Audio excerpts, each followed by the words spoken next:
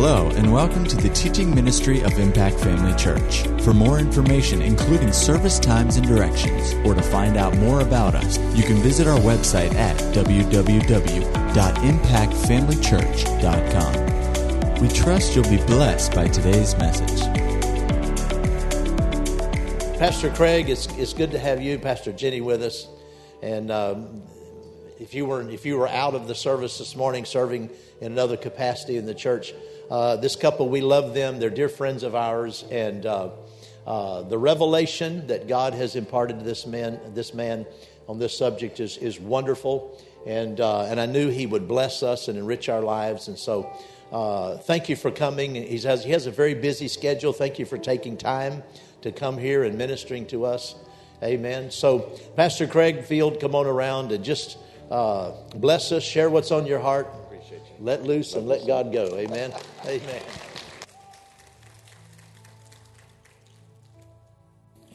Like Brother Randy says, God is with us.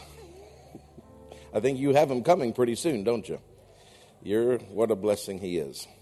Pastor Jenny, just stand up, honey, and just say a quick hello, please. Come on now. Isn't she? She's my special sweetheart. Been married 21 years. Go ahead, honey. I am. There I am, okay? It's so great to be here. I love your church. I love the spirit here. Felt at home right as soon as we walked into the first service. I love your pastors. From the very first moment I laid eyes on them, they're dear to us. So we're so glad to be here. Yeah, I know. When God gives you a pastor, I'm telling you, it's a covenant relationship. It's for life. It is. God's blessed us, and we're glad to be here. I love Florida. I do. I hail from the cold north. Well, I love all four seasons. I must say, I could get used to the warm weather here. It's beautiful. Anyway, it's a blessing to be here. Amen. Thank you, sweetheart. To introduce Pastor Dave and Kendall Watcher, stand up and just greet everybody. They've been here before, but we're so glad to have them. They're dear friends of ours. They pastor in Warner Robins, Georgia, and so they came down to be with us tonight and be in these meetings. So we're glad they're here. Thank you for coming. Amen. Praise the Lord. Father, we thank you in Jesus' name for the precious anointing of the Holy Spirit. Lord, these people are busy people. They've got busy lives. And there's many places they could be and many things they could be doing tonight, but they've taken time to put you first, to come to the house of God and to camp around your word and to listen to what the Spirit of God would say to the church. So I thank you, Father, that you honor their faithfulness. You honor the fact that they put you first. And I thank you for impartations by the Holy Ghost tonight. That, Lord, impartations by the Spirit would go in, according to Romans 1:11, to establish them and to help them in their life. I thank you for revelation, wisdom and revelation knowledge in your word tonight. Father, we're not just wanting to just talk. We want revelation, Holy Ghost. We need you to be our teacher tonight. We need you to guide us and lead us into all truth. We need you to open the scriptures to us and to show us things to come and to reveal Jesus to us and the blood covenant and our great victory through it. So I thank you that you help me tonight. That anointing makes it easy to listen to, easy to deliver, and easy to understand. And I give you praise for it in Jesus' precious name. Amen and amen. I'm just going to get right into it. Is that okay? So we talked, just have a look quickly with me in Genesis chapter 15. Genesis chapter 15, just as a 2-minute review from this morning. Genesis chapter 15 is a very important set of scriptures here. And Jesus had come in a pre-incarnate form to the earth many times in the Old Testament, but never did he cut a covenant except for this time that we can see in terms of a blood covenant. And remember, as I said this morning, covenant, he didn't cut the covenant with Abraham. He cut the covenant with his son Jesus on Abraham's behalf. But remember, God doesn't need covenant with himself, right? The covenant's purpose wasn't for God and Jesus to have a covenant. They are already in covenant. The purpose why he did it was for us. The purpose why he did it was for Abraham and was by extension for all of Abraham's seed. Because if he didn't do it, we would be lost. So this goes to the very core foundation, origin point of what we believe. And there is an assault against the blood in many churches today. I've heard that many of these seeker-sensitive churches won't take communion anymore because they say it's an archaic ritual and it's not cool and it's not hip and modern. They take the blood out of many songs, many hymnals. They have removed the blood from those hymnals. I'm blessed to hear you singing about it. It is a core of our belief system, and we have to keep it forefront because the devil, and I'll get into a couple stories in a minute, but I tell you something, the devil, we have many weapons in our arsenal, but the blood of Jesus, according to Dad Summerall, is one of the strongest weapons that we have in our arsenal against him. And so he is on an all-out effort to try to reduce and try to minimize and trying to get people to not talk about it. Because when you understand it and you meditate on it and it's a daily thing for you, the blood can't just be a sermon you hear from a preacher now and then you don't think about it for 3 years. You've got to get to the point, and only revelation will get you to that point. I'm hoping that I can help you on that journey tonight. That you get to the point where every morning the first thing you think about is the blood. And if you start to do that, you'll start to see things change in your life. But we see here, he says in verse 7, I'm going to give you this land to inherit. He said, how will I know? And he said, take me a heifer, etc., etc. And verse 10, he took them and these and divided them in the midst and laid each piece one against the other, but the birds he divided not. And when the sun went down, verse 12, a deep sleep fell on Abram. Lo, horror of great darkness fell upon him. And we explained all that this morning. But go down there, please, to verse number 17. So Abram's sleeping. He had cut the sacrifice. He had made the path of blood. He had done all the manual work, so to speak, chased the birds away, kept it clean and pure. But then instead of him walking through, he falls asleep. And it wasn't that he was tired because he didn't have a nap. It wasn't because he was bored. God divinely put a deep sleep on him because God had to get him out of the way. Abram, you can't be involved in this process anymore because if you walk, you die. Because when you walk and you call upon yourself the blessings and the curses of the covenant, if you break the covenant even one time, which inevitably you're going to do and your seed is going to do, you will have broken the covenant and you'll be eternally separated from God because you have death. You call upon yourself the curses of the covenant, which is what happened to those animals, which is death. So he has this master plan, which is called the mystery of the ages, that even Satan couldn't figure out with all his brilliance, that the burning lamp, have a look there in verse 17, it came to pass when the sun went down and it was dark, behold, a smoking furnace and a burning lamp passed between those pieces. And the same day the Lord made a covenant with Abram, etc., etc. The burning, the smoking furnace and burning lamp was the pre-incarnate Jesus Christ. Before he came to the earth, of course, in the New Testament, he came and he walked the path of blood. And he's making it with his Father, but for the purpose of Abraham and all his seed to enter into that covenant. And he's saying, Lord, if they obey the covenant, Father, bless them exceedingly. All the Deuteronomy 28 blessings. And if they disobey the covenant, don't let it fall upon them. Let it fall upon me. Let the curse of death come upon me as I am the substitutionary sacrifice. I am the mediator and the go-between for Abraham and his seed line. So he basically prophesied his own death because he knew they were going to fail. And he comes back 2,000 years later, and now he's not just in the pre-incarnate form. Now he's come through the virgin birth. Now he's fully man, fully God, Son of man, Son of God. Now he has divine blood, which will satisfy God's standard of redemption, but he's also fully human, having been born of a woman, so he qualifies to save us because an angel can't save us. A man has to save us because a man represents us. So all God, all man, you know this is not new stuff. All God, all man, he comes and as the 7 sheddings of blood. He bled from his mind in the garden. He bled from his face when they beat him for our righteousness. He bled from his head for the curse of the law. He bled on his back when they whipped him. He bled when they nailed his hands and his feet, and he bled from his side. 7 sheddings because it was a perfect sacrifice. And when he did that, what he was doing symbolically is he was walking the path of blood again, but this time his blood. Not some lamb's blood or goat's blood or calf's blood. And like I said before, it wasn't a perfect sacrifice because it could only cover. But now his blood cleanses. Now all those saints in paradise, they're clean. They don't have a roommate of sin with them under a shield of the blood covering them. Now instantaneously they're free while they were in paradise. They couldn't go to heaven before because that sin nature was still there. But when Jesus died, he cleansed them. That's why he could take them to heaven with him. And everyone after that, which includes us, if we'll just accept that perfect sacrifice, that perfect blood sacrifice, that perfect blood cleanses. It doesn't just cover. Remember, we said it was perfect. And then we also said it was eternal. It never has to be repeated. It never has to be renewed every year on Yom Kippur, like the high priest would have to go in and sprinkle. It's an eternal. And it is a free covenant. You don't have to earn it. You don't have to work for it. You don't have to do all the stuff that religion says you have to do. You just have to say, Lord, I believe I receive.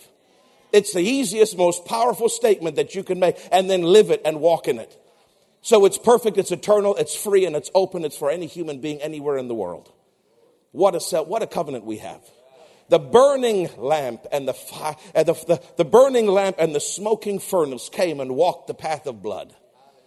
And then he came many years later and fulfilled that promise. Took the curse upon himself, became a curse for us, became sin for us, and didn't just wipe out all their sin, but wiped out all our sin.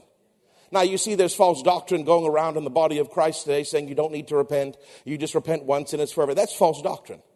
Because while Jesus has, listen now carefully, because these people that proliferate that, they're not very logical. They're not very smart. I'll be honest, they really are deceived by demon power. Because if you just think about it, yes, Jesus paid everything at that cross. Everything was covered. But that doesn't mean once you confess one sin, you've confessed all the sins. Because while he's provided it all, you haven't yet received it all. You've received salvation, but then when you do sin, we have an advocate with the Father, Jesus the righteous, if we would confess our sin. At the time that we sin, not when we got saved forever, at the time we sin, if we would confess it. He would be faithful and just. You see, you can't just confess it once when you get saved and it covers everything forever and you can do whatever you want and live however you want and act like a devil. That's false doctrine. Paul even said you're going to use grace as a license to sin. God forbid. No, we haven't received all that he provided, even though it's available to us. And every time we need it, we receive a little bit more of that sacrifice, of that blood. Amen. So I want you to see here, Jesus, my God, he did it for me. I'm telling you, Jesus did it for me. He came to that cross and he took that sickness on his body. And I want you to look quickly at Luke chapter 23, verse 46. I'm starting the engine. I'm starting, what does Pastor Debbie say, Jenny? I'm starting the chainsaw. Yeah, I can, it's getting lubed up, so just be patient with me. All right, Luke 23:46, if you would be so kind. I hope you're ready because I believe you're going to get something tonight if you'll just open up your heart. So now we've talked about what he did in Genesis. Now we've talked about what he did on the cross. Now you understand he cut covenant with the Father on the cross. He cut covenant with God, but I enter in through the door, Jesus Christ, and through his blood. Now we see that he's on the cross, and he says in verse 46, Luke 23:46, and when Jesus had cried with a loud voice, he said, Father, into thy hands I commend my spirit. It's the last statement he made. And having said this, he gave up the ghost. Into thy hands I commend my spirit. Now, I studied this in the literal Greek, and what it literally means in the Greek is the word commit my spirit means to give to someone trusting in protection. What was Jesus knew at that moment he was a sinner. Remember, he was connected to God for eons, for all eternity. Even on the earth, he was one with his Father. In other words, he didn't need to be born again because he was still close with his Father. Sin never took hold of Jesus. He lived a sinless life. He was not born into a sin nature because he had divine blood. So unlike us, he didn't need to get saved at the age of accountability because he's the only human ever born that never had an age of accountability. He was always perfect. He was always sinless. He was tempted in all things and yet chose to say no. But innately he was pure. He never had a sin nature. So all his life he was in communion with the Father. He didn't need to get born again because he had never been lost. And even on the cross he was in communion with his Father. But at some point in that 6 hours, he died. He was crucified at 9, he died at 3. At some point in that 6 hours, he obviously lost his connection with God the Father because he said, why have you forsaken me? In other words, God had turned his back on him. Why? Because 2 Corinthians 5:21 says he became sin. He didn't have it, he became it. John 3 talks about that he was the snake. Our beautiful Jesus. It's hard for Christians to fathom this because we love him so much. But Jesus actually became a snake. He became the epitome of sin. He became evil on that cross. And God couldn't accept him and couldn't look at him. And for the first time in the eons of eternity, Jesus and the Father were separate. And his heart was broken because he had never known what it felt like to be lost. And he's crying, Father, why have you forsaken me? God had to forsake him because he was now the snake. He was now sin. And he died as a sinner in that state on behalf of every sinner that would ever die. On behalf of every sinner that did ever die. And he went into hell as an unsaved man. I don't know if you realize that, but Jesus was a sinner because of you. He was not in of himself, but because of you and me. Because of Abraham and all the history of mankind, he became sin. He went to hell as a lost sinner. He went into hell as a sinner. Can you imagine that? The Jesus, we see pictures of him. He weighs about 70 pounds. He's got a bad skin job and he's crying holding a lamb. That's not really what Jesus looked like, I don't think. Jesus was the perfection of a man. I believe he was a handsome man. I believe he was a strong man. I believe that he was the perfection of what God made in a human. But he was so disfigured, he didn't even look like a human, Isaiah said, because of the weight and the pressure of sin and evil on him. And God turned away and he was lost. And it's like what he was saying on that cross, and I want you to listen because he was saying this for you. He was saying, Father, I'll take their place. Pour the judgment on me. Remember the brass pole and the serpent. Brass always speaks of judgment in the Old Testament. Pour the judgment on me. When he took the last cup, I won't get into it because it take too long, but there were 4 cups they drank at the Last Supper. The last one was the cup of wrath. So that's why after supper, if you read the Bible, it says after they ate, he took the last cup. It was the 4th cup. It was known in the Jewish tradition as the cup of wrath. He took the cup of wrath and he said, this is the cup. This is the New Testament in my blood. What he's saying is, I drink it with me because I'm going to the cross. I'm drinking the wrath of God. The wrath of God's cup is coming on me. And I'm going to shed my blood to absorb and to satisfy the wrath of God. He was saying, let me pay their price, Father. Remember, he said it when he walked in Genesis 15, but he's saying it on the cross as well. He's saying, I'll pay their price. I'll drink the cup of wrath. I'll become the snake on the pole. I'll become the sinner for them. I'll become the spiritually separated one. I'll go into that realm and be lost, the eternal realm where hell is, and I'll be lost in this realm while I'm breathing oxygen. Jesus knew what sinners today feel like because he actually existed for a short time on the cross, breathing oxygen and yet separated from God. He knew what the sinner feels like today. And he also knew what every person that would go to hell, many do go to hell. They don't need to, but they do. He knew what that felt like because he was lost and he went down into that pit as a sinner. And he did it for us. And we have to be very mindful of what he did so that we appreciate our salvation. Listen, if you appreciate your salvation, it'll help you live closer to God. You won't want to sin as much. You won't want to displease him. When temptation comes, it will be easier to say no when you understand what he went through for you, because you won't want to hurt him. Jesus did this for us. Now, Ephesians 4:9, if you'd look there with me. So he says, into your hands I commit my spirit. Why did he say that while you're looking that up? Because he knew he was going to hell. He knew what he was really saying was, Father, into your hands I commit my spirit. I trust you for my protection. That's what the Greek means. Why would he say that? Because he knew he was on his way to hell. And basically what he was saying is, Father, I'm a lost man.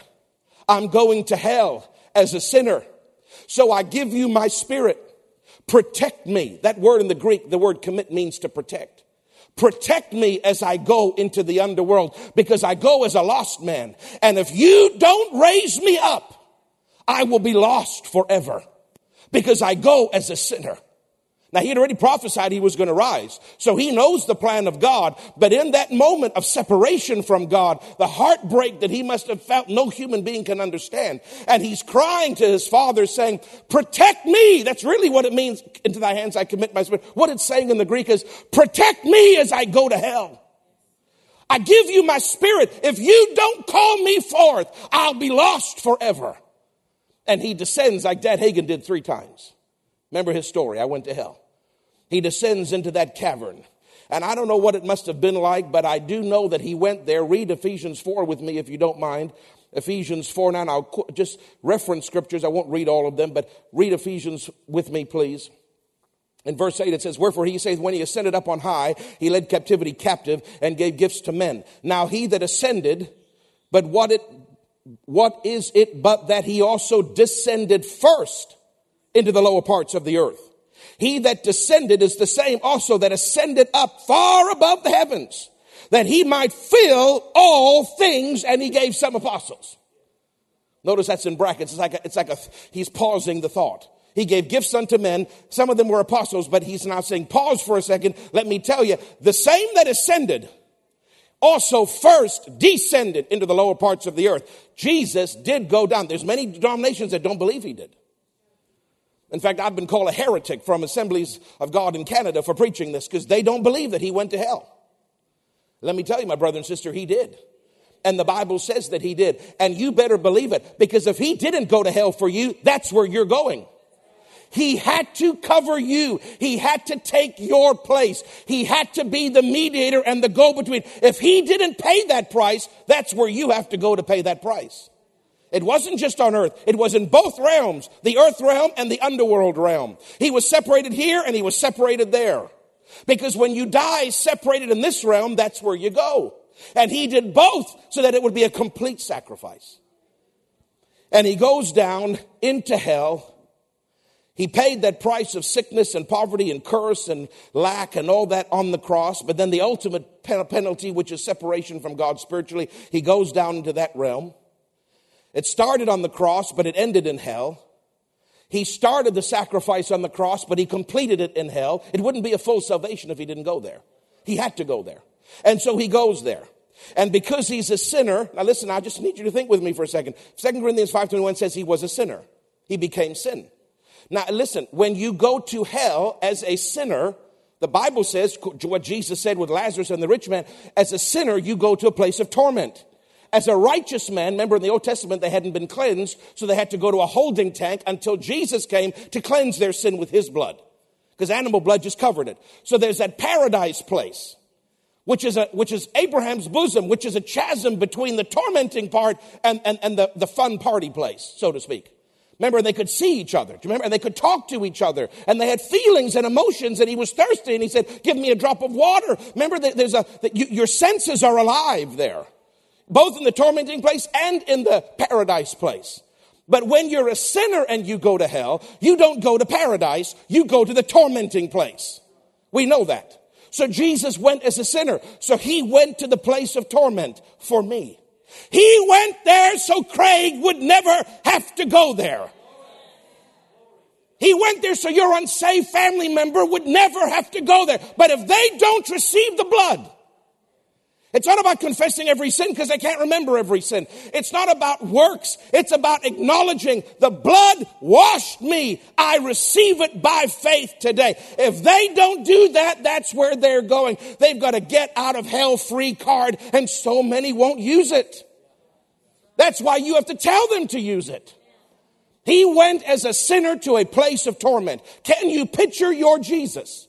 Disfigured beyond any man, a sinner, lost. God turned away from him, and he goes down. He cries, protect me as I go. If you don't call me forth, I'm gone forever. And he descends, and I don't know, the Bible doesn't give all the specifics, but Dr. Dufresne saw a vision one day. And he said, I saw Jesus in hell. And he said, I saw the bars. Remember, Jenny? I saw the bars and I saw him in those bars. And he said the demons were jumping and shouting and reveling in drunken frenzy around him, shooting and hollering. And Dr. Dufresne saw Satan sitting on his throne, watching with glee as the Son of Righteousness is in prison in hell. as a sinner. He's so stupid. He's brilliant, but he's stupid. Because he thought, I got him. Oh, but there's something called the mystery of the ages that Mr. Smarty Pants devil did not figure out.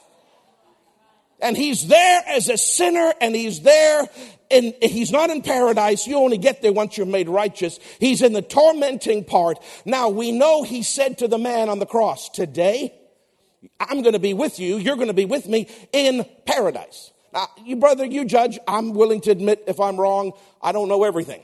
But I know the Jewish day starts and ends at sunset. At about 6 p.m., give or take, depending on what time of the year. When Jesus said today, I take him literally. He said that before 3 p.m. because 3 p.m. he went to hell. And he said, today I'm going to be with you in paradise, not the tormenting place, the happy place. Now, if it's a literal day, it meant when he went there at 3, he had 3 hours before the day ended, if you take it literally. And the Bible says that he tasted death. He didn't have the full course and dessert. He had a nibble of an hors d'oeuvre. That's what it means, to have a taste. He wasn't in hell the whole 3 days he was under there. If you study the Bible, and I have spent many, many hours, and I have a whole course just on that to prove, which I can't get into tonight, but I'm telling you, Jesus, I believe, was only in the tormenting part of hell for a very short period of time because he tasted spiritual separation from his Father. It was just a taste. But he had to go through it for me and for you. And I don't know how long he was there, but I don't believe it was very long. He was in the underworld for 3 days, but he was in torment for a very short time because he only tasted spiritual separation. And I'm telling you, Dr. Dufresne said, I saw it, Craig. He said, I saw him in that cage. I saw the demons dancing. I saw Satan on his throne. And I'm just telling you what doctor saw. But this lines up with the Bible. He said, all of a sudden a light came. And he said, those things were looking, and this light and this noise came into hell. Oh, my God. And I believe the Father was sitting on his throne looking at his son, paying your price, Jennifer, in that cage. And he's lost, and he's a sinner, and he's down, and he's out. He's finished. And the only one that can raise him is the Holy Ghost. And he said, Holy Ghost, now. My God, the Holy Ghost came from heaven, bypassed earth, went into that cavern. Can you picture what the demons who thought they won would have looked like? When a light from heaven, the person of the Spirit of God, came into that cell, came into Jesus and raised his spirit man. He's alive, so to speak. He's not dead. He's just separated from God. But his spirit body is alive. But his spirit man is separated. And the Holy Ghost came into him in that cell the same way, Doug, that the Holy Ghost came in you years ago when you confessed him as your Lord. And the Spirit of God came and he removed sin by the blood and he made you open now to God. What do we call it? A second time. Because as a child, you were born innocent. And babies go to heaven no matter where they come from in the world, that they die young. Because your spirit was alive unto God as a child. And then you reached an age called accountability.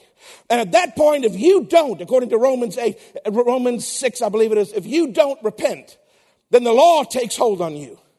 Then the consciousness of right and wrong takes hold on you. And then you're lost. Paul said, remember he said that in that verse, he said, when the law came, I died. But Paul physically was alive, but his spirit man died. That's why when you, at whatever age it was for you, for me it was very young. For you, it might have been when you're older, but every human being has to come to a place where they say, Jesus, I receive you.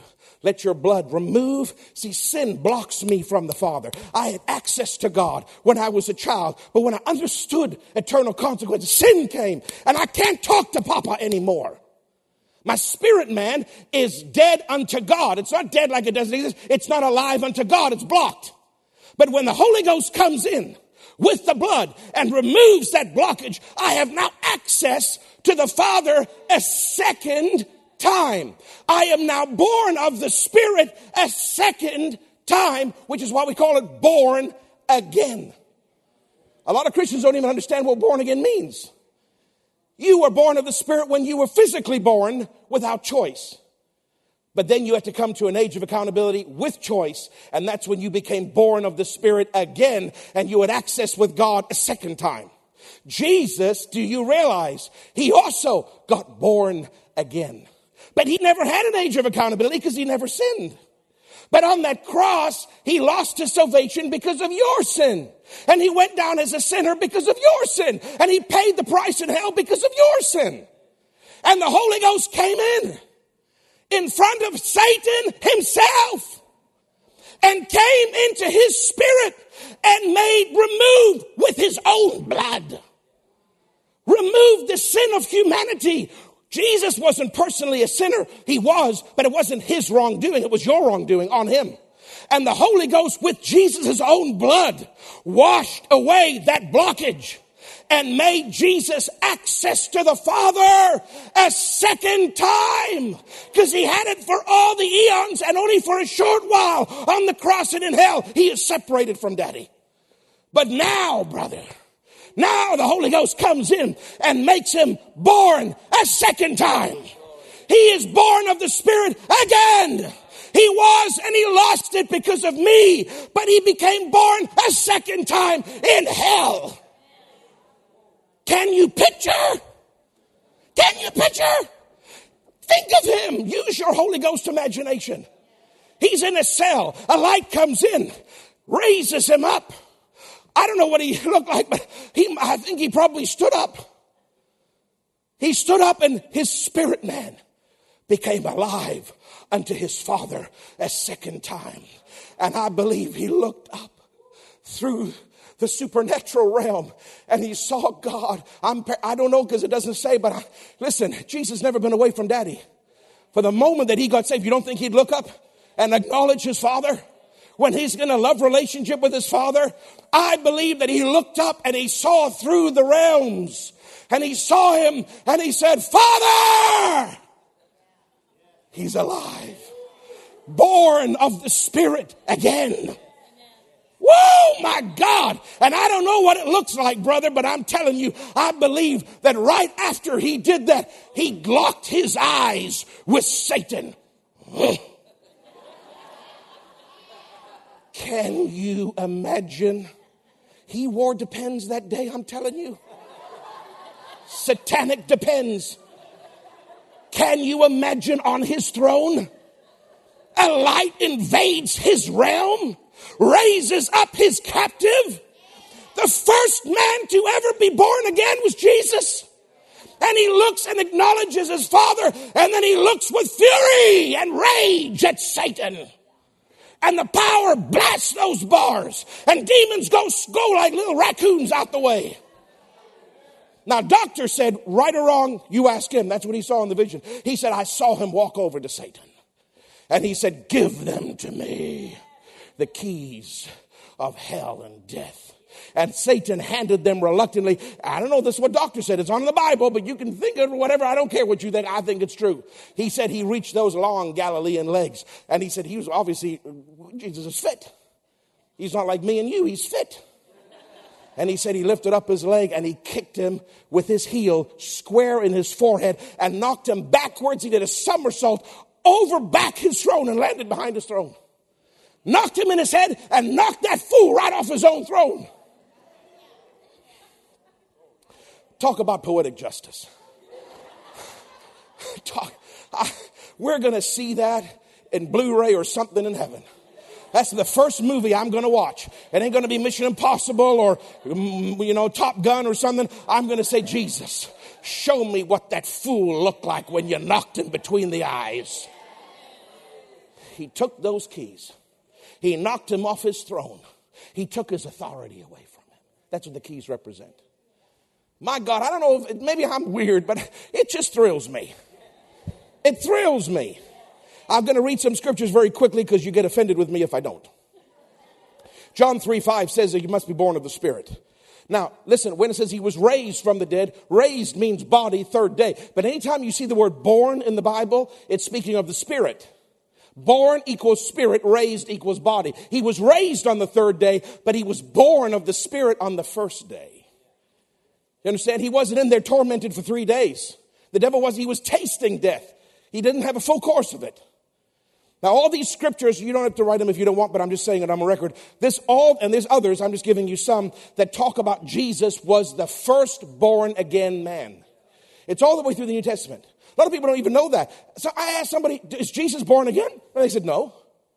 I'm the only one that's born again. No, my brother and sister, you couldn't get born again if Jesus didn't get born again first. You followed his footsteps. You are his first fruits.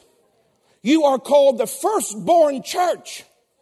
But Jesus was first. He has preeminence. You're not first. He's first. There is a born again man in the Godhead today. And his name is Jesus. Colossians 1:15-18, the firstborn from the dead. Revelations 1:5, the firstborn from the dead. Romans 8:29, the firstborn among many brethren. Hebrews 12:23, we're the church of the firstborn. Hebrews 1:6, we're the firstborn of the Father. 1 Corinthians 15:20-23, we are the first fruits of those who are to be resurrected. James 1:18, us being born again makes us Jesus' first fruit. Because he was first and we're his harvest. We're many brothers that he reconciled to the Father. But I'm telling you, he was the first one. My God, he was the first one. Now, the Greek lexicon says this about the word firstborn. Firstborn of the dead, all these things say firstborn. It says, speaking of Christ as the firstborn of a new humanity, which is to be glorified as its exalted Lord is glorified. The Greek lexicon says, we as the church of the firstborn are part of a new humanity. When Jesus was in that pit and he got born again, I don't think you understand what happened. He became the first of a new species of humans. When you go see that guy at the grocery store or your coworkers, your neighbors, and they're not saved, I don't know if you understand. They look like you. They smell like you.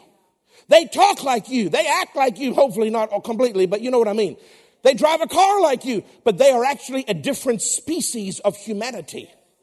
They are the old species. They are the analog version. You are the digital version. You are the upgraded version. You are a new humanity. They are not like us. We are completely different. We think different. We speak different. We act different. Jesus was the firstborn of a new humanity. He started a new race. This race of human beings that could have God live in them. Because the Old Testament, he was around them. And the angels even long to look into the things of salvation. They can't figure out how they can travel faster than light. And we can barely run a mile in 4 minutes. And that's if you're fit. How could this pile of literal dirt, that's what we are, dust. How could this dirt pile have God? You that I see in the glory, in that, at least go in me. I'm an angel. I have amazing powers. Jennifer can't fly. Jennifer has to sleep 8 hours a day. Angels are completely different species. Yet God said, despite your wonders, I won't live inside you. And in the Old Testament, you're humans, but because of the covenant, because of the blood, I can't live inside you. I can live around you.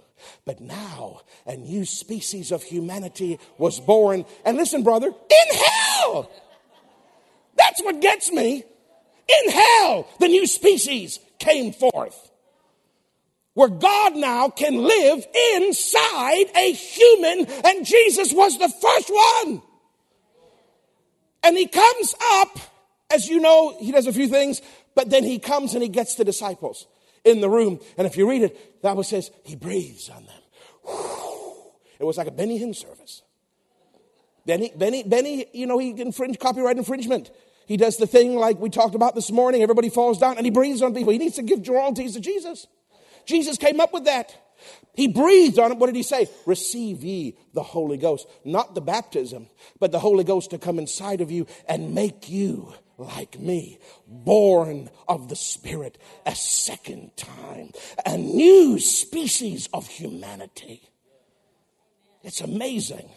It's amazing, brothers and sisters. You are a new species. You're not like your sinner friends. And if you're acting like them and talking like them, you better smarten up, because he made you a new species. Act like it and live like it. And the way you do it is not being conscious of sin, but being conscious of the covenant and the blood. Conscious of who he made you. Conscious of your righteousness. Conscious of your dominion. Then you'll live like it if you think like it. Praise God. I don't know if it's coming out right or not, but anyway. For your reference, Revelations 1:18, he takes the keys. I am he that liveth and was dead. I am he that liveth and was separated from my Father. Where? In hell. And behold, I live forevermore. Amen. And I have the keys of hell. And where did he get it? Where he was separated. We see there's other things, but there's a few main things he did. He got saved. He took the keys. Then he went over to Tartarus, which is one of the 7 levels of hell. And he went to preach to the angels. And I've done a long study on that, but the very short version of it is these angels came before the flood and after the flood, had sex with women on earth with the express purpose of 2 things: to block his seed line so that he could never be born, and or to raise up these mighty half angel, half humans like Goliath to kill the Israelites who held the seed line. When David fought Goliath, you have no idea how important that battle was. If David had lost, Jesus could never have been born. David was the direct descendant for the line of Christ. And that angelic man he's a freak. He's a demigod, really. He's got angel in his bloodline, and he's got his mother, which is human, in his bloodline. If they can't breed Jesus out, they're going to raise up giants to kill his seed line. You understand? Now, those angels, if you study the book of Jude, have a special punishment, because they left their first estate and they went and messed around with women, and that's against God's law. And those angels are held in chains in a place called Tartarus. It's a special place only for those angels that committed that sin on earth with women, to block him. And the Bible says that he went to preach to the angels. Oh my God, I wish I was there. Jesus has just been saved, knocked Satan off his throne, took the keys and said to those demons, I'm going to preach. Oh my God. 1 Peter 3:19 says he went to the fallen angels. Jude 1:6 says he went to the fallen angels in Tartarus, and what did he preach? We don't know, but I tell you, it went something like this: you tried. And I want you to know that I came, I won. Your boss is lying in a pool of his own pee by his throne. I have holding the power. I am the first born again man, and you lost. Enjoy eternity. And he walked out. This is Jesus. And then he goes over the gulf. And obviously he didn't have to get a parachute or a plane. He's flying. He goes over the gulf. He can't get to the place of paradise if he's a sinner. That's why he had to be born again first. Now he's righteous before his Father. Now he's the first born again man, and he crosses. Can you imagine? Every Old Testament saint is in that place looking across the gulf, and they see Jesus starting to fly over to... I can't fathom it. Can you imagine the roar? Adam, Noah, Balaam. He was a jerk, but hopefully he made it. Jonah, Moses, Caleb, Joshua, Micah, Amos, Ezekiel, and Papa Abraham. All of them, plus all the millions that we don't know their names, that died in a state of righteousness. Remember, they had to believe God when they were alive and when they died, and it was counted to them for righteousness, according to Genesis 15. And that got them in. Now, we have to live.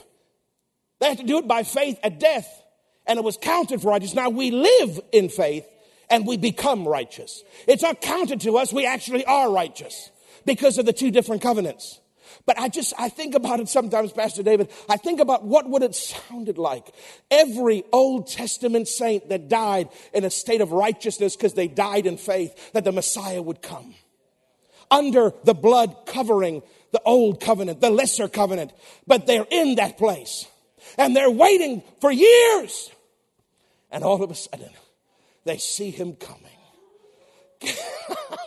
Can you imagine the roar that would have come from those people as they welcomed Jesus the Messiah and he lands?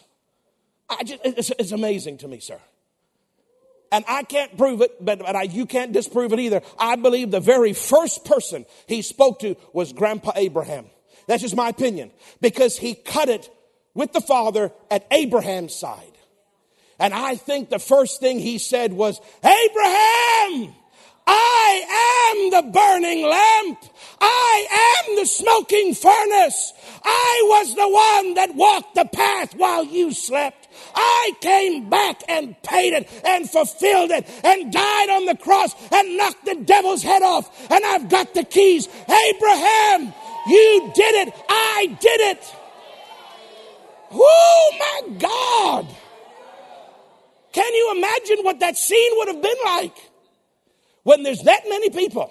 Listen, when Jesus went, he only tasted torment. I believe the vast majority of the 3 days they were having the biggest party that paradise. They were catering. They were trying to find caterers.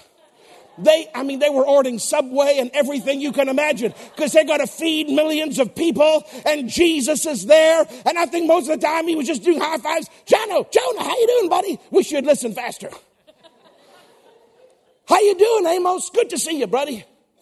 Everybody wants a piece of him. A big party. And then, of course, the time comes, Easter morning, Sunday morning, and he says, boys, are you ready? Oh, Jesus, we're ready. We've been waiting a long time. Are you sure you're ready? Because we're going to go up. Now, what's going to happen, boys? So just listen to me now. Some of you that lived in Jerusalem, the graves are going to open, and there's going to be an earthquake when I come out. Because the ground itself is going to welcome me. Because the rocks have to cry out to praise me. And I want you to go for just a few minutes. And I want you to knock on doors. That's what they did. The Bible says the dead came back to life on that morning and went to knock on the doors in Jerusalem to tell them. What do you think they're telling them? Jesus is the Messiah. He just took us out of paradise. We're going. You need to get born again. And he sees Mary. Oh, Jesus. Remember, she thought he was going to, don't touch me.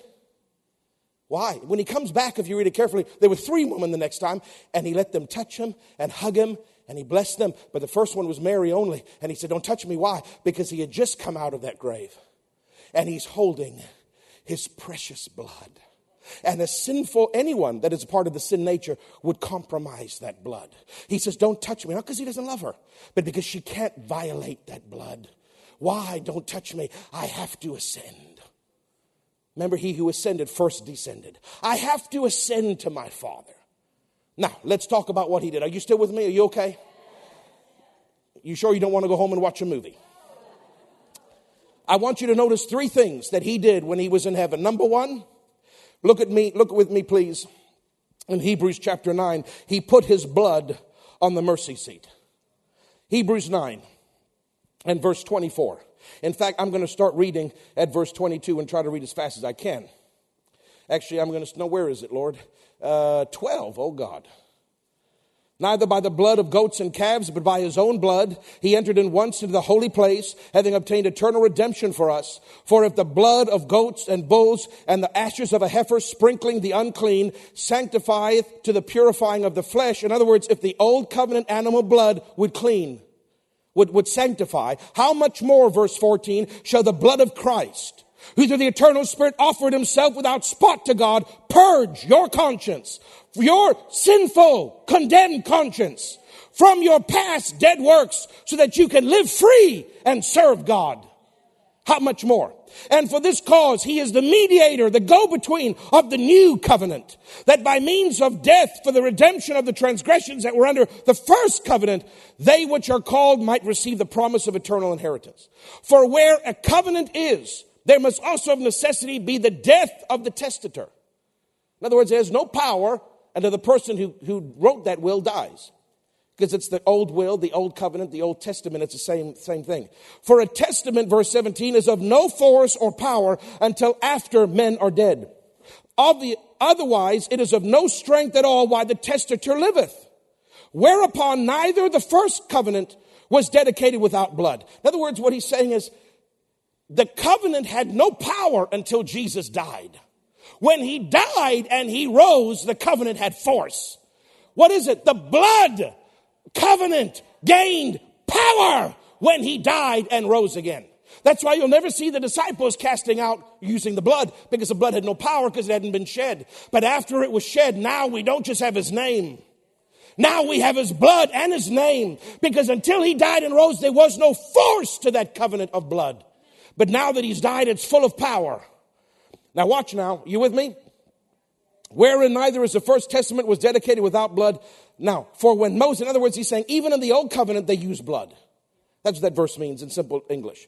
For when Moses had spoken every precept to all the people according to the law, he took the blood of calves and of goats with water, that represents the word, with scarlet wool, that represents his suffering, with hyssop, that represents faith, and sprinkled the book, are you listening? And all the people, saying, this is the blood of the testament which God has charged or enjoined to you. Moreover, he sprinkled with blood both the tabernacle and all the vessels of the ministry. And almost all things are by the law purged with blood. And without the shedding of blood, there is no remission.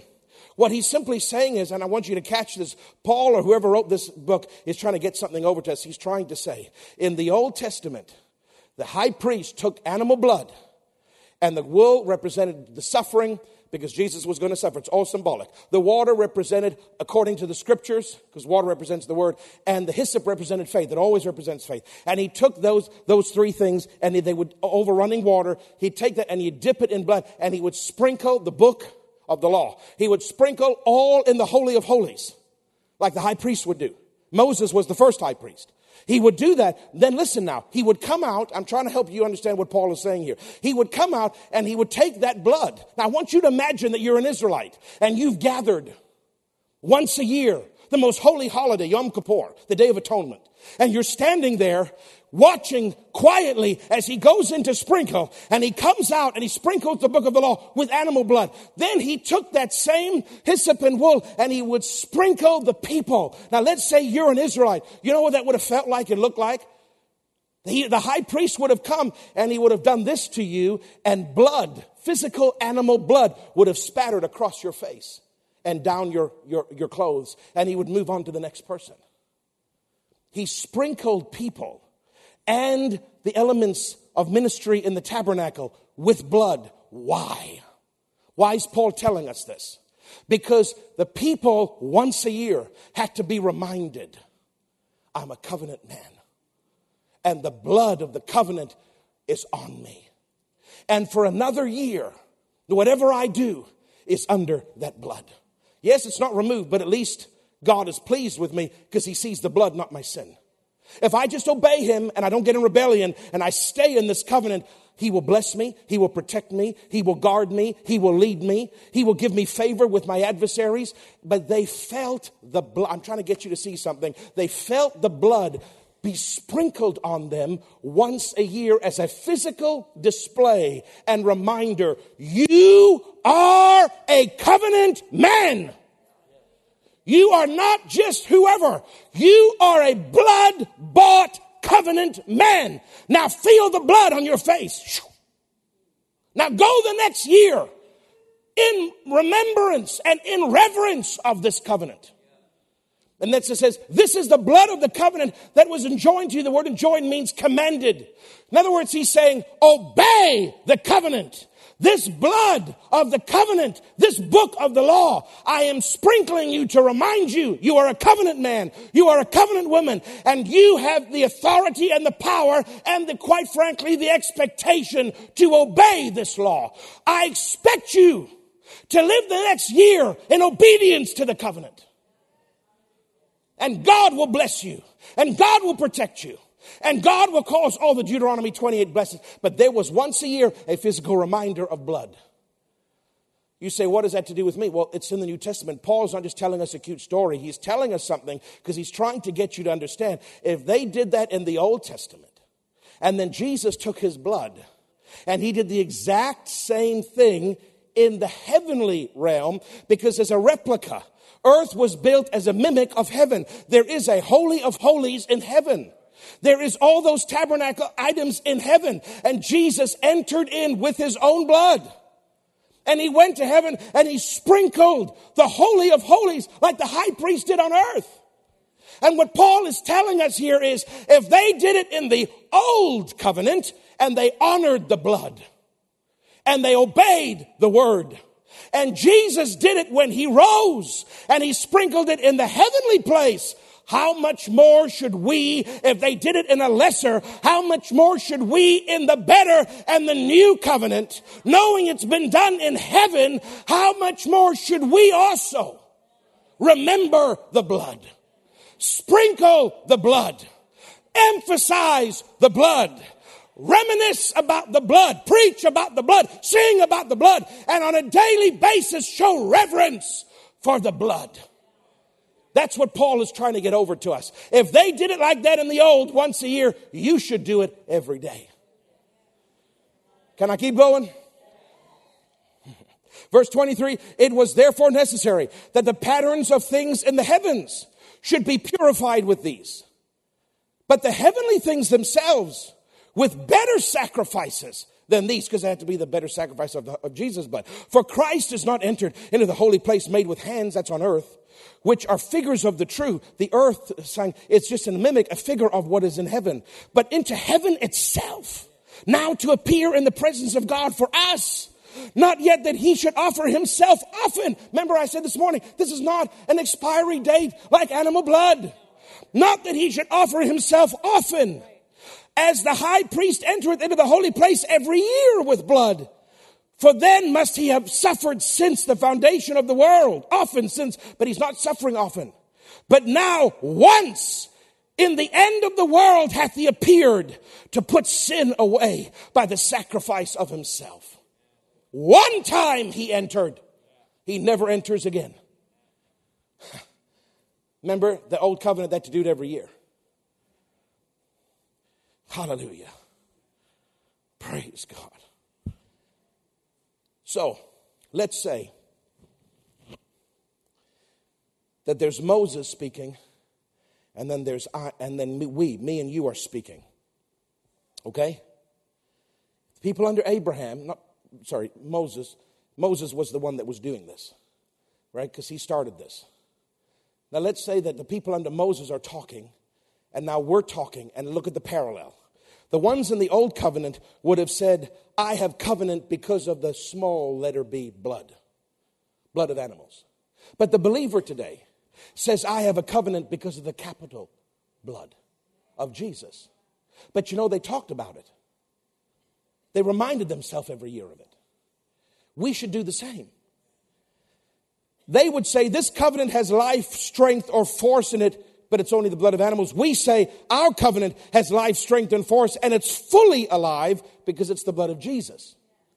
They would say this covenant is real and has a degree of life in it. I say this covenant is fully alive, not just outside me on my face, but inside me. They say this covenant was made with our father Abraham many years ago. We say this covenant was made with our Jesus 2,000 years ago. They say I have covenant with God because of this animal's life.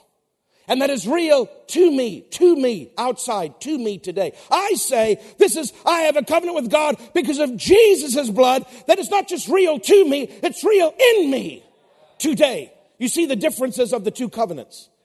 They say I honor the covenant by sprinkling the blood and reminding of us of the blood. We say I show honor for the covenant by speaking the blood.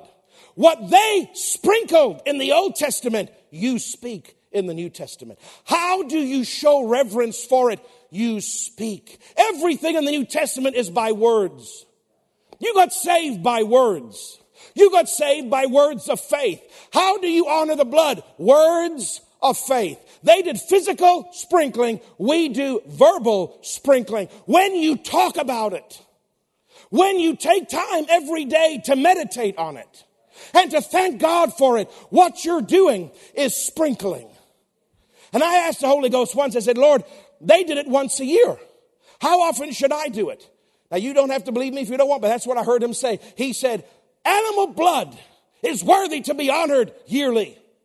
but my blood is worthy to be honored daily. Now you take that or leave that. But I believe it's God's intention for us to sprinkle it, not once a year, but every day. How do we sprinkle it? With our confession, with our praise, with our reverence. When we talk about it and we meditate on it, we are sprinkling the blood on our lives. Now, the blood's already on us because we're saved. We're not sprinkling because we're not saved. We're saved, it's on us. But you need to stay constantly conscious of the blood. Why? Because when you think about the blood, you will remember one simple thing. I am a covenant man. That's why I'm trying to get over to you. David meditated, and when they saw the Goliath, and they were all looking at the natural, David simply said, he uncircumcised. What's he saying? He ain't covenant. I don't care how big he is. I don't care how big cancer is. I don't care how big the financial problem is. It ain't covenant. If you live in a revelation of covenant, sickness won't bother you. Financial stress won't bother you. Muggers in the alleyway won't bother you. A plane maybe going down won't bother you. Nothing. COVID won't bother you. If you live in a place of conscious reality of the blood covenant and that you are a covenant man with God himself, and all you have, he has. And all he has, you have. And your name has been changed. You are now a Christian, a little Christ.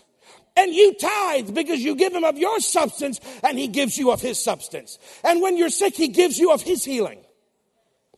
If you live in a state of consciousness of the covenant, it'll change everything about you. And how do you do it? You do it your own way, but I'm just saying, in the Bible, they did it once a year. I believe God put that in there for us to realize they did it yearly. Jesus did it once in the Holy of Holies, but we are to show reverence for it on a regular basis by reminding ourselves. How do we sprinkle? We speak. I wake up and I say, thank you, Jesus, that I'm a covenant man. I am not, Craig Field does not own Craig Field. I can't just sin. I can't just smoke pot. I can't just watch porn. I can't just lie. I can't just do whatever my flesh might want to do. Because Craig does not own Craig. I have been bought with a price called the holy blood of Jesus. And what you did for me purchased me. That means I am owned by you. That means I am a covenant man. And today, before I get out of this bed, I remind myself that I'm a covenant man. I remind myself the blood is here to protect me and to bless me and to guard around me. I'm a covenant man with blood on me. I'm serious. I do that before I wake up. Oh, how can you be afraid of COVID if you do that? You're looking for COVID to knock its head off.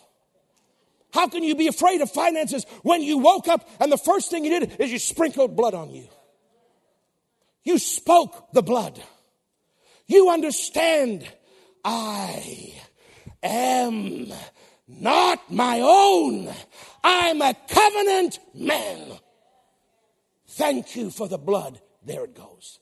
Thank you for the blood. There it goes. Thank you. I apply the blood to my property line. I apply the blood to my children. I apply the blood to my cars. I apply the blood to my investments.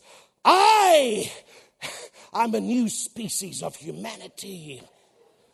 I'm crazy. They think I'm crazy. They do. I was in India. 30 people surrounded me to kill me. I don't get the whole story because I don't have time, but I'm telling you, it was a life and death. The pastor didn't show up to pick me up because he got the date wrong. The most dangerous area in Delhi. They killed white people there every week. Decapitated them, left their head on the platform.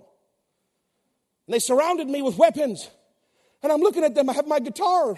Because you know when you're on the missionary, there's nobody to sing, so you have to sing yourself. And I look at them and I feel fear grip me. And I heard the Holy Ghost. And they said, you got to listen to the Holy Ghost. I heard, because I meditate on covenant. But even at that moment, I felt afraid. But the covenant rose up with him anyway. And I heard the Holy Ghost say, spin.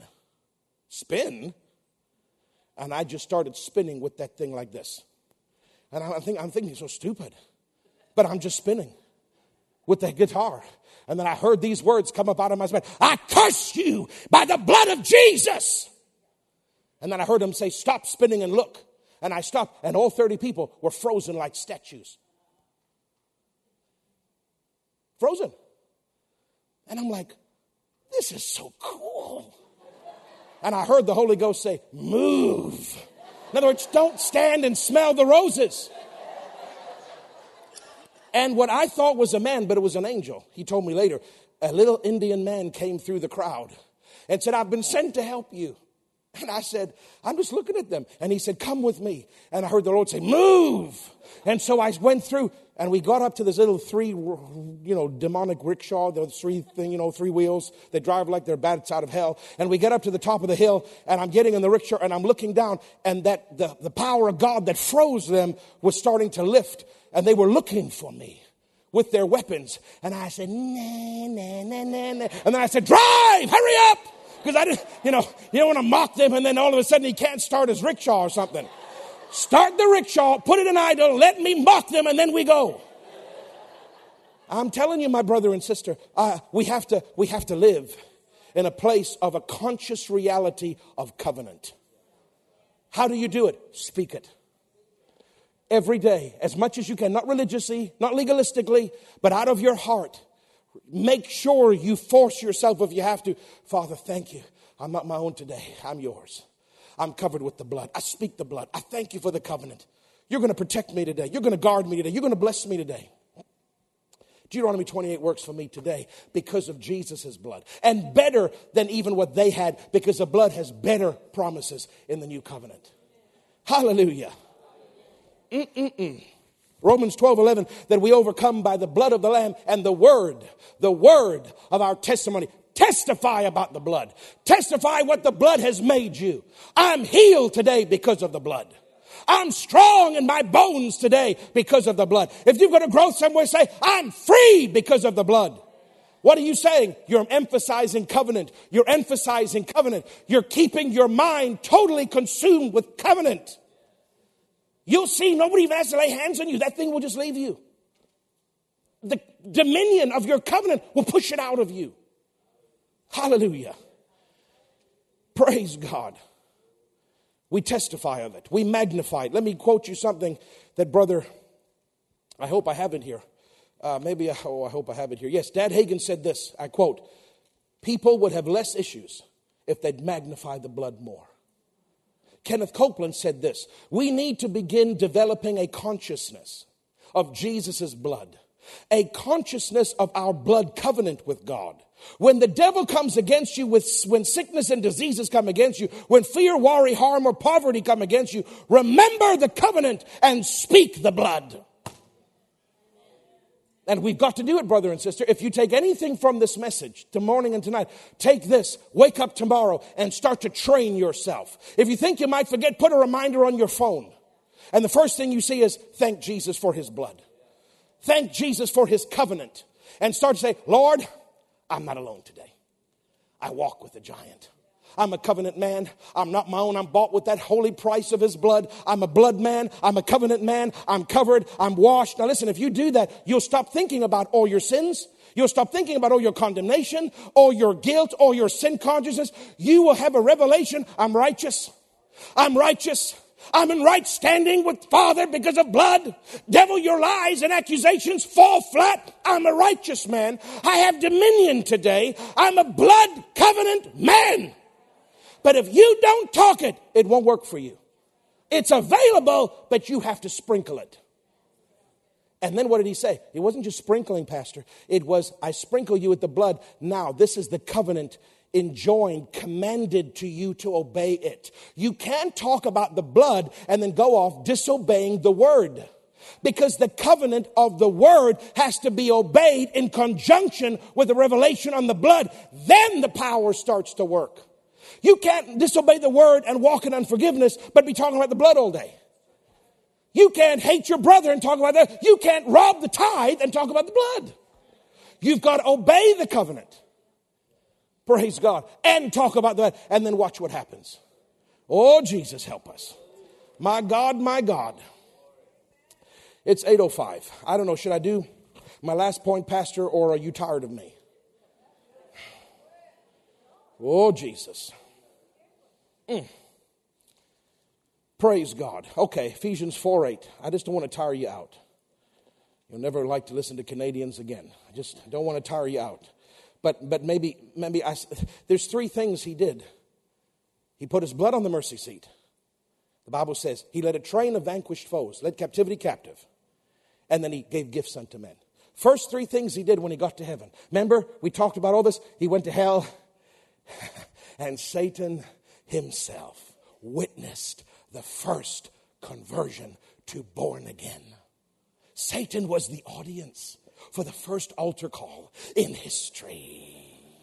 Satan is afraid of altar calls because it reminds him that he went a somersault off his throne. I love it. It's so poetic. I'm so grateful Jesus did it in front of Satan. He is tormented by that for eternity, and good for him. Then he comes, he crosses, they roar for him. He crosses over. They come, they do some stuff. Then he takes his blood. He puts it on the mercy seat. Now we do the same by sprinkling it with our mouth. But the next thing he did if you have a wig, hold on to it. Put extra glue, because I promise it's going to flip. As Randy says, give you a permanent wave. It's not as funny when I say it, but it's funny when Randy says it. And I'll close with this last part. Because remember, he put the blood on the mercy seat. Then he led captivity captive, then he gave gifts. The last one is he gave you Pastor Edwin. You know, the third thing Jesus did out of everything he could have done is he gave you a pastor. Because he knows you have to be taught how this blood covenant works, how your dominion works. You need to be taught. So it's not just good that it happened. If you don't know it, it can't benefit you. So he gave you 5 offices to teach you. That's how important the local church is to God.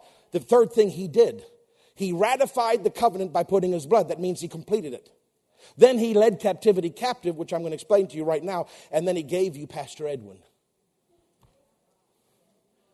I'm telling you, you're going to think about that, how important it is to God that you have a pastor. And that you're faithful to that pastor. Because you can't come into the fullness if you're not faithful to it.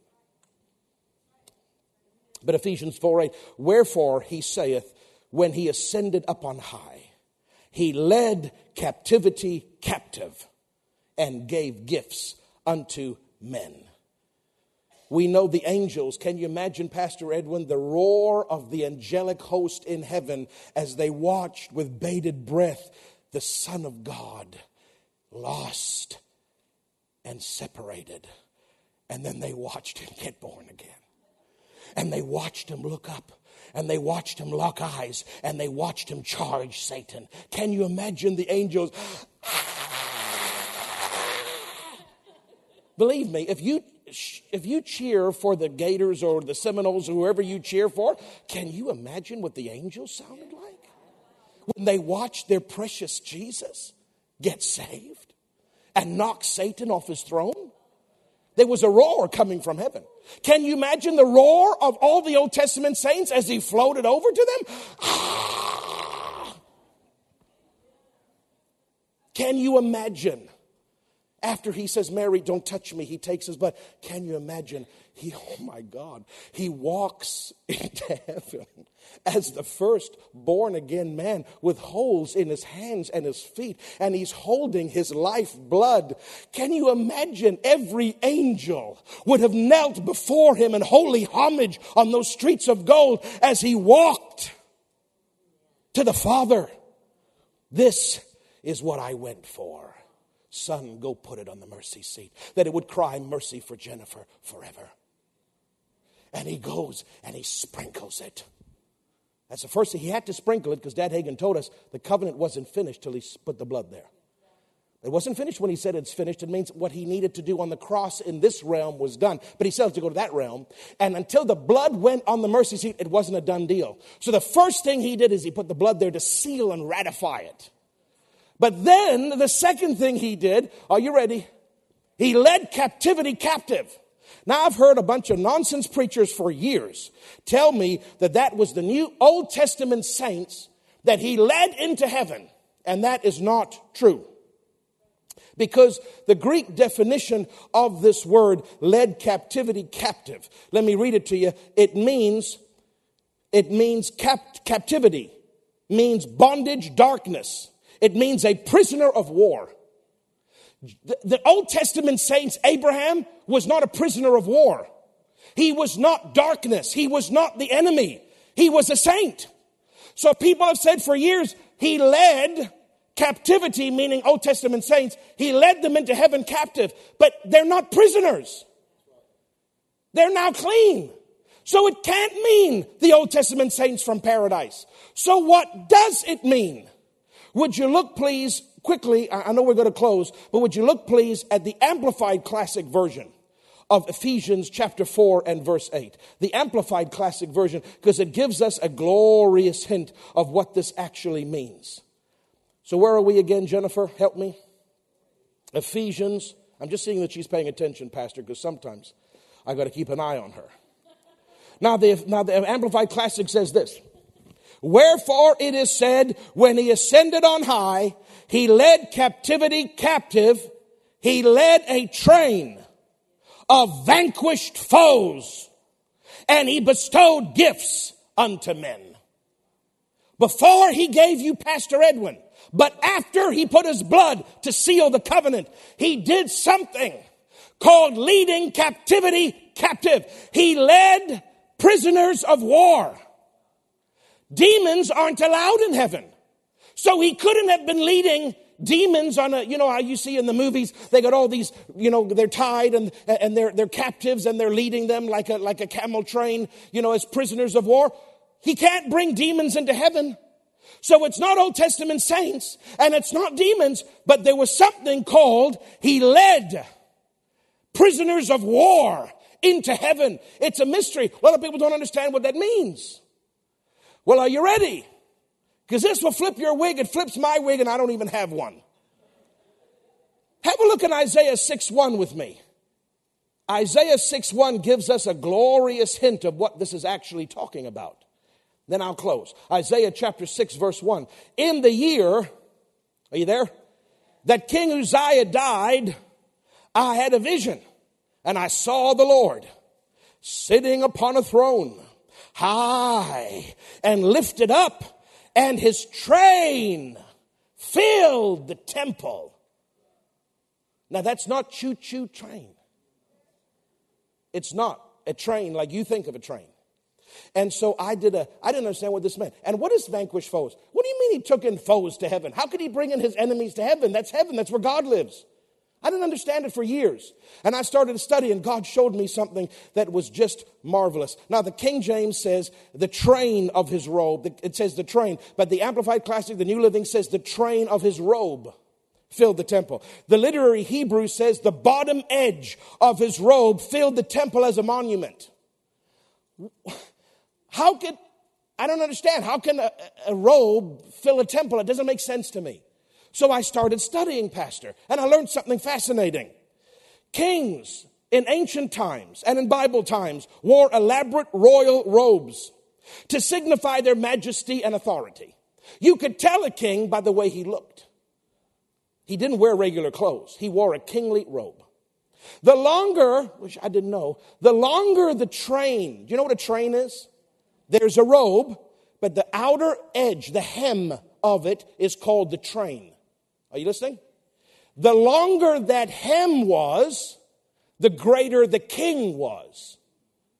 Because what they would do upon defeating an army, the conquering king would go to the conquered king and he would take a knife and he would cut part of his robe as a signification, I have taken your majesty and authority from you.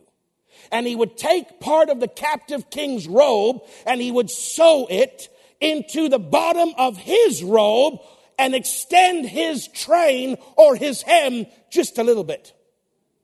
So when you saw a king with a train that was 4 feet long with a patchwork quilt, because it had the train that had part of the robe of every conquered king that he had vanquished.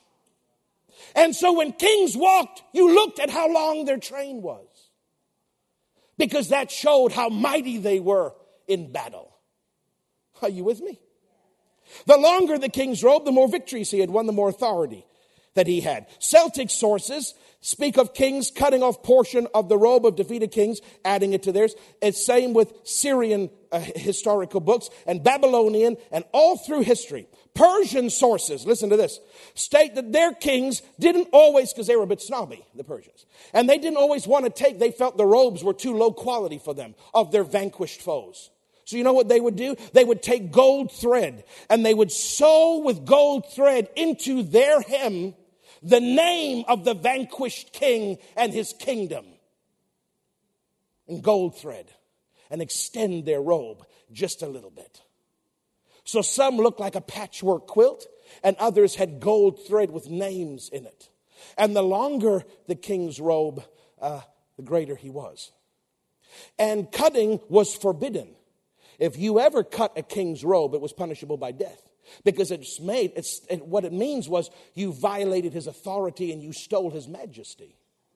So it was a capital offense by death. It basically means you vanquished him. That's why David, do you remember in the cave? He cut Saul's garment. Do you remember? That's why he was doing that. It was a symbolic act to say, I am vanquishing you. And God rebuked him. Do you remember? And he repented of cutting Saul's robe because God was saying, it is not your time to reign. And you will not dishonor, even though he's a jerk. That's the Craig version of it. But even though this man's a jerk, he's still the anointed king. And you will not dishonor him by cutting his robe. It was the greatest insult to a king to cut his robe. That's why when David cut it, remember, he went and he repented to the Lord for cutting it because it meant he had vanquished Saul, but it wasn't his time yet. Are you with me? Jesus had a robe, and God, in his symbolic genius, would not even let the soldiers rip his robe. Because to rip the robe of Jesus would signify symbolically that they had vanquished the king. And Jesus was never vanquished. So God touched their heart because it was a Hugo Boss robe. Or maybe it was a Xenia robe. Or I don't know, but it was expensive. And God touched those greedy hearts to say, don't rip that. It's too expensive. Let's cast lots for it. It was not just, that was symbolic. Because Jesus' robe could not be ripped. It would speak that he had been defeated. And Jesus was not defeated. Are you with me? I'm almost done. So we see this, and now we see this amazing statement. Isaiah looks into the future, and he sees Jesus sitting on his throne. He saw Easter Sunday morning into the future. He saw the day that Jesus brought his blood. And before he gave you your pastor, he did an amazing act. And he put a robe on, Jenny. He put a robe on in heaven. And if you study the Greek, he paraded around the streets of heaven after he put the blood on the mercy seat and before he gave gifts unto men. He led a train. You see that in the Amplified? He led a train. A train. His robe had a train to it. He led a train of vanquished foes. And the train was so long that when he sat in his throne, the train filled that whole temple. Why? Because, oh my God, Jesus took gold thread. Maybe he had his secretary do it. I don't know. But somebody took gold thread, Pastor. They wove and extended his train with every single name of every sickness, every demon, every act of sin, every act of darkness, every act of maliciousness, everything of hell was written in his train. And the only king that has ever had a robe with a train that long was Jesus Christ the righteous. In fact, when he walked, the train was so long Because there are so many names embroidered in that. No human king has ever had a robe with a train that long, because no human king has vanquished everything. Jesus vanquished every single name. And Isaiah saw it. And he said, wow, I see his robe, but his train, his hem is so long, it fills the entire temple. Why is it so long? Because in gold thread, cancer is written in that robe. Tuberculosis is written in that robe. Every name that he vanquished is in that robe. So, when the doctor tells you you've got a growth, before you fall apart, say, thank you that I'm a covenant man. And the blood of Jesus is on me. And Jesus, listen, you put your blood on that seat. But then you paraded around heaven with a robe that was so long. It filled the temple itself. Why was it so long? Because the name of my growth is embroidered in your robe. Why? You led a train of names of the vanquished foes that you defeated at the cross. And no matter what I ever face, whatever I face, that name is in that robe. And one day I heard now, listen, I'm telling you what God showed me. Because of a covenant exchange, you know, one of the things they did as covenant was give robes to each other. They'd give names, they'd give rings, they'd exchange money and gifts, but they also exchanged robes. Remember when the prodigal came back, the father gave him a robe. Remember when Mordecai was elevated by the king, he gave him a robe of authority. A covenant exchange always includes robes. Listen to me. Listen to me. When you got born again, you gave up your piddly winky robe. And Jesus exchanged his robe for your robe. And you right now, whether you realize it or not, you have a robe. And its train is so long, it could fill this whole room. And as you walk through life, be conscious. The blood is on me. The covenant breathes in me. And I have a robe. And one day I was struggling with a sickness. And I'm telling you, that was beating me down. And I heard the Holy Ghost say, son, turn around. So I turned around like this. He said, not like that. I didn't know what he meant at first. He said, son, turn around. And I turned around. He said, not like that. Well, like what? He said, do it slowly. He said, son, turn around. And I turned, and he said, stop.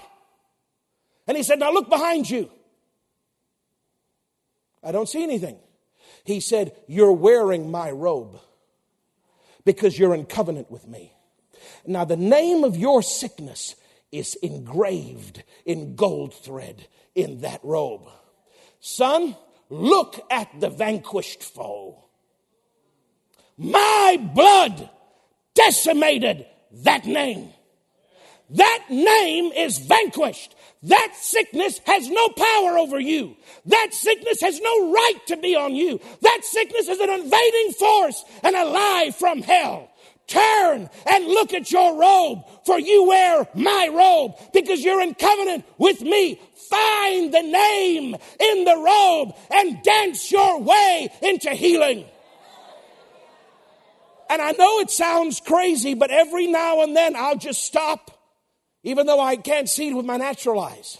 But by faith, I wear a robe. I turn around and I look and I say, yep, I see poverty. I see you. Yeah, your name's in there, you ugly devil. I see you. You were one of the vanquished ones. Your name has been utterly defeated by my Jesus. He paraded you in shame around heaven, and all of heaven danced and laughed at the names in his robe. People, you don't understand the measure of victory you own.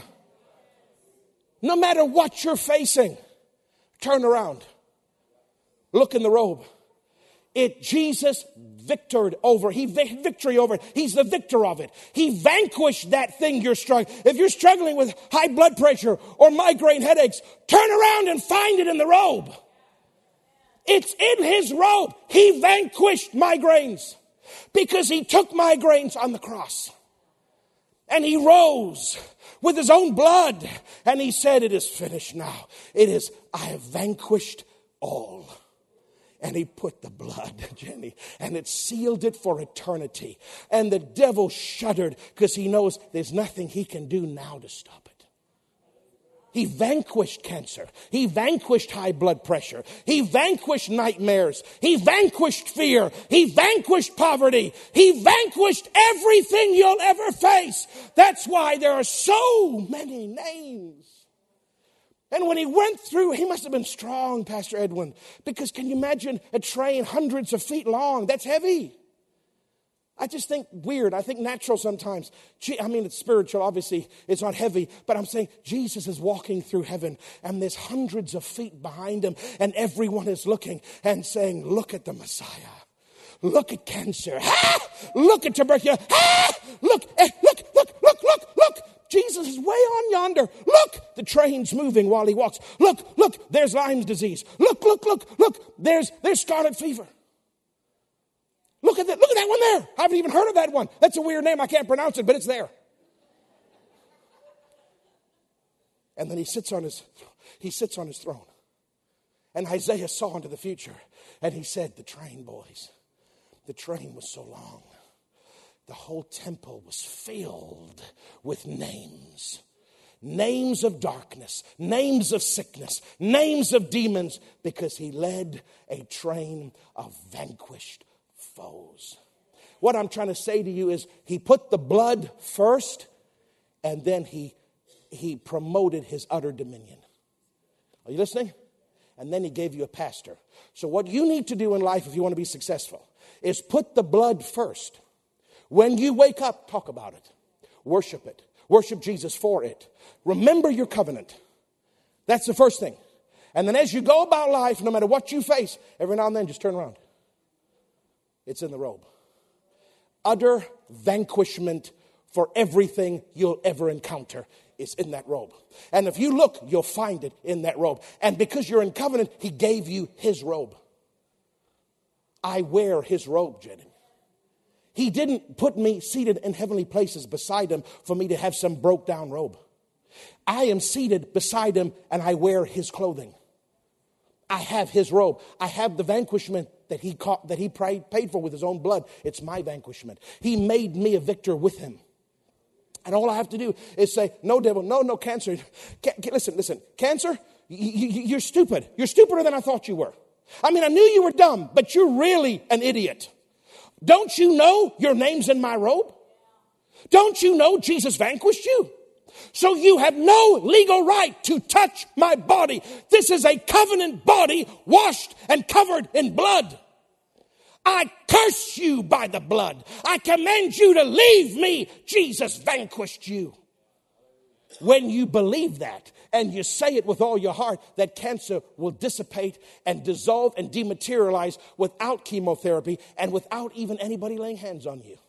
People that understand who they are and what Jesus has paid for them and the vanquishment, the totality of the vanquishment will live in complete dominion without the need of laying on of hands. I'm not against that because many Christians are not strong enough, so that's why God allows that. But your goal should not be to come up to healing lines for the rest of your life. That's for new believers and sinners that don't know nothing. Your goal should be, I know who I am. I'm a blood covenant man with a robe. I put the focus on the blood every day and I meditate on my utter dominion. And what else? I go to church. 3 things he did. Put his blood, paraded the robe, and sent you a pastor. 3 things you do. Meditate on the blood, meditate on your dominion and righteousness, and be faithful to your local church. Because without honoring the office, the others will not work right. You can't just leave that out, Pastor Edwin. Well, I'm saved and I've got vanquishment. But I'll just be a lone ranger sheep. It doesn't work. You need to have all three that Jesus did upon rising. If you put them in the same order that he did, you'll have success. Be a blood covenant-minded person every day. Meditate every day on your dominion. No matter what you're facing, remember, it's been vanquished. Just turn around and find it in that robe and laugh at it. Jesus beat you. I won't put up with you. The blood is against you, and I curse you with the blood. The devil's afraid of that kind of talk. And number 3, honor the gift that he gave you. Show up and be faithful. Be here every day. The doors are open. Because when you honor the office, and you honor the dominion, and you honor the blood, you've got the 3 things Jesus did when he rose, and you will have utter victory in your life. I'll close with this story. A man by the name of Maxwell White, who was Benny Hinn's pastor in Toronto, had a great revelation on the blood, has written some great books. He had a ranch in Arizona somewhere, and he came, Pastor Edwin, last story, and he was standing there in his house in Toronto. His kids were on the ranch by themselves, teenagers or whatever, back in the 70s. And Satan spoke to him in an audible voice. And he said to him, I am sending 3 rabid wolves to the ranch. This is in a very isolated area. There's nobody around. And they're going to kill your children. When you get there, they'll be dead. He heard a voice. So what did he say? Did he go? He said, I withstand you by the blood. Now he said, Father, I place a bloodline around my ranch property, around everything I own, on every side. Listen to me, let the tangibility of the blood stand guard over my property until I get there. Amen in Jesus' name. You see, he had a revelation of the blood is a protective force. It's actually a weapon. He went to sleep silently, got on the plane, he got there, he had a little 4x4, and he didn't have a fence because it's many hundreds of acres, but he had fence posts along the way, every 100 feet or whatever, that showed his property line from the neighbor rancher's property line. And he started driving around the fence post line. And as he's going, brother, he stops and he finds a wolf right on the line. He picks the wolf up and puts it in the back of his thing and keeps driving. He finds a second wolf. He keeps driving. He finds a third wolf. 3 wolves. He did the whole property. He took it to the vet and he said, test the blood. I want to know what's going on. And the vet came back and said, those 3 wolves have rabies. The devil said, I'm sending 3 rabid wolves to kill your children. Rabid wolves are crazy. You know that? Like they're not afraid of fire. They're not afraid of guns. They're not afraid of anything. But he placed a bloodline. It's an invisible line to the natural, but in the supernatural, it's a very tangible substance of the life of God. And when the demonic force in the form of a physical wolf touched the blood, it smote that animal and it dropped dead physically. Do you understand how powerful the blood is? The bloodline, rabid animals can't cross it. I was in a malaria outbreak in India. There were thousands of people. I was in the jungles. I didn't have any malaria pills. They said, don't go. I said, I'm going. God said, go. There was people dying everywhere. Didn't touch me. Why? I applied that blood every day. I said, Father, I'm a covenant man. That means you have to cover me. You have to protect me. And there were people dying all around me. And they had doctors in hazmat suits being helicoptered out, heli-lifted out because the mosquitoes were getting through their hazmat suits. And here's little old Craig, 19 years old, with t-shirt and shorts. I remember there's mosquitoes swarming around me. And I know people think I'm crazy, but that's why I wasn't afraid of COVID, because I've been through worse. And I walked through it and I said, the blood of Jesus, you can't cross it. You can't cross it. Mosquitoes, you can't cross it. And I went through that whole time. Of course, I didn't contract it because the blood is a physical barrier against demons. It's a physical barrier against sickness. And that's found in Exodus 12, 13, and 23. The blood shall be a sign unto you. When I see the blood, I will pass over you. And the plague will not be upon you to destroy you. Verse 23, when I see the blood on the lintel and the doorpost, I will cause the destroyer, that's demon power, I will cause the destroyer to pass over you, and it shall not touch you because of the blood. Read your Bible. In a lesser covenant, the blood protected them from all form of calamity. And in the New Testament, we're shaking in our boots over COVID? Are you crazy? Are you crazy? There is no room for fear with the covenant man. There is no room for anything but dominion because COVID is in the robe. It's part of the vanquished foe. So would you do that, my brother and sister? Would you wake up in the morning and meditate on your covenant and that you're washed and covered with that blood and honor it with your words? Would you meditate as you go about that you have complete dominion and you're vanquished through Jesus? Every name that has been given, his name is above it. And would you be faithful to the gift that he gave you? Because without that faithfulness, the other two don't work fully. And when you do that, you'll see life will start to turn. You'll think different. You'll talk different. You'll go places you never thought you could. You'll do things you never thought you could imagine. Because you're a covenant man. Everything is about covenant. Your covenant, your blood-bought covenant dominion men and women. Act like it and live it and enjoy your life. Hallelujah. And go and find some poor folks that are all shaking in their boots and bring them to church and say, if you just come with me, I'll show you that I'm a different species of humanity to you. My unsaved family say to me, you are crazy. And I say, no, I'm not crazy. I'm just a different species of human. I tell them that. And they get very upset with me. What are you talking about? I said, that's because you're ignorant. That's why you don't understand what I'm talking about. I'm a different human. What do you mean? I'm a different species of humanity. I look like you, but I'm nothing like you. That's because of my blood covenant. That's because I'm born again. Oh my God. Father, I bless you. Thank you for this church. Thank you for their kind attention, Father. Lord, I thank you as they meditate on these words on the covenant from this morning and this evening. I thank you that it will help set them free. My heart, Father, is ablaze. I can't believe that you were first born again and that you let me follow in your footsteps. I can't believe I'm a covenant man. I can't believe the blood is available to me every day. I can't believe I have a robe. I'm part of the vanquishment team. There's no name that is above your name, and I am over every one of them. I can't believe you gave me a pastor. I can't believe you gave me a local church. Thank you, Jesus. Thank you, Jesus, for the blood covenant. Thank you, Jesus, for my dominion. And thank you, Jesus, for my pastor. I give you praise and I give you glory. And everybody said, amen. At Impact Family Church, it is our desire to see you blessed through the power of the Word of God. We have been helping people to change their world for over 25 years through our dynamic ministries and teaching.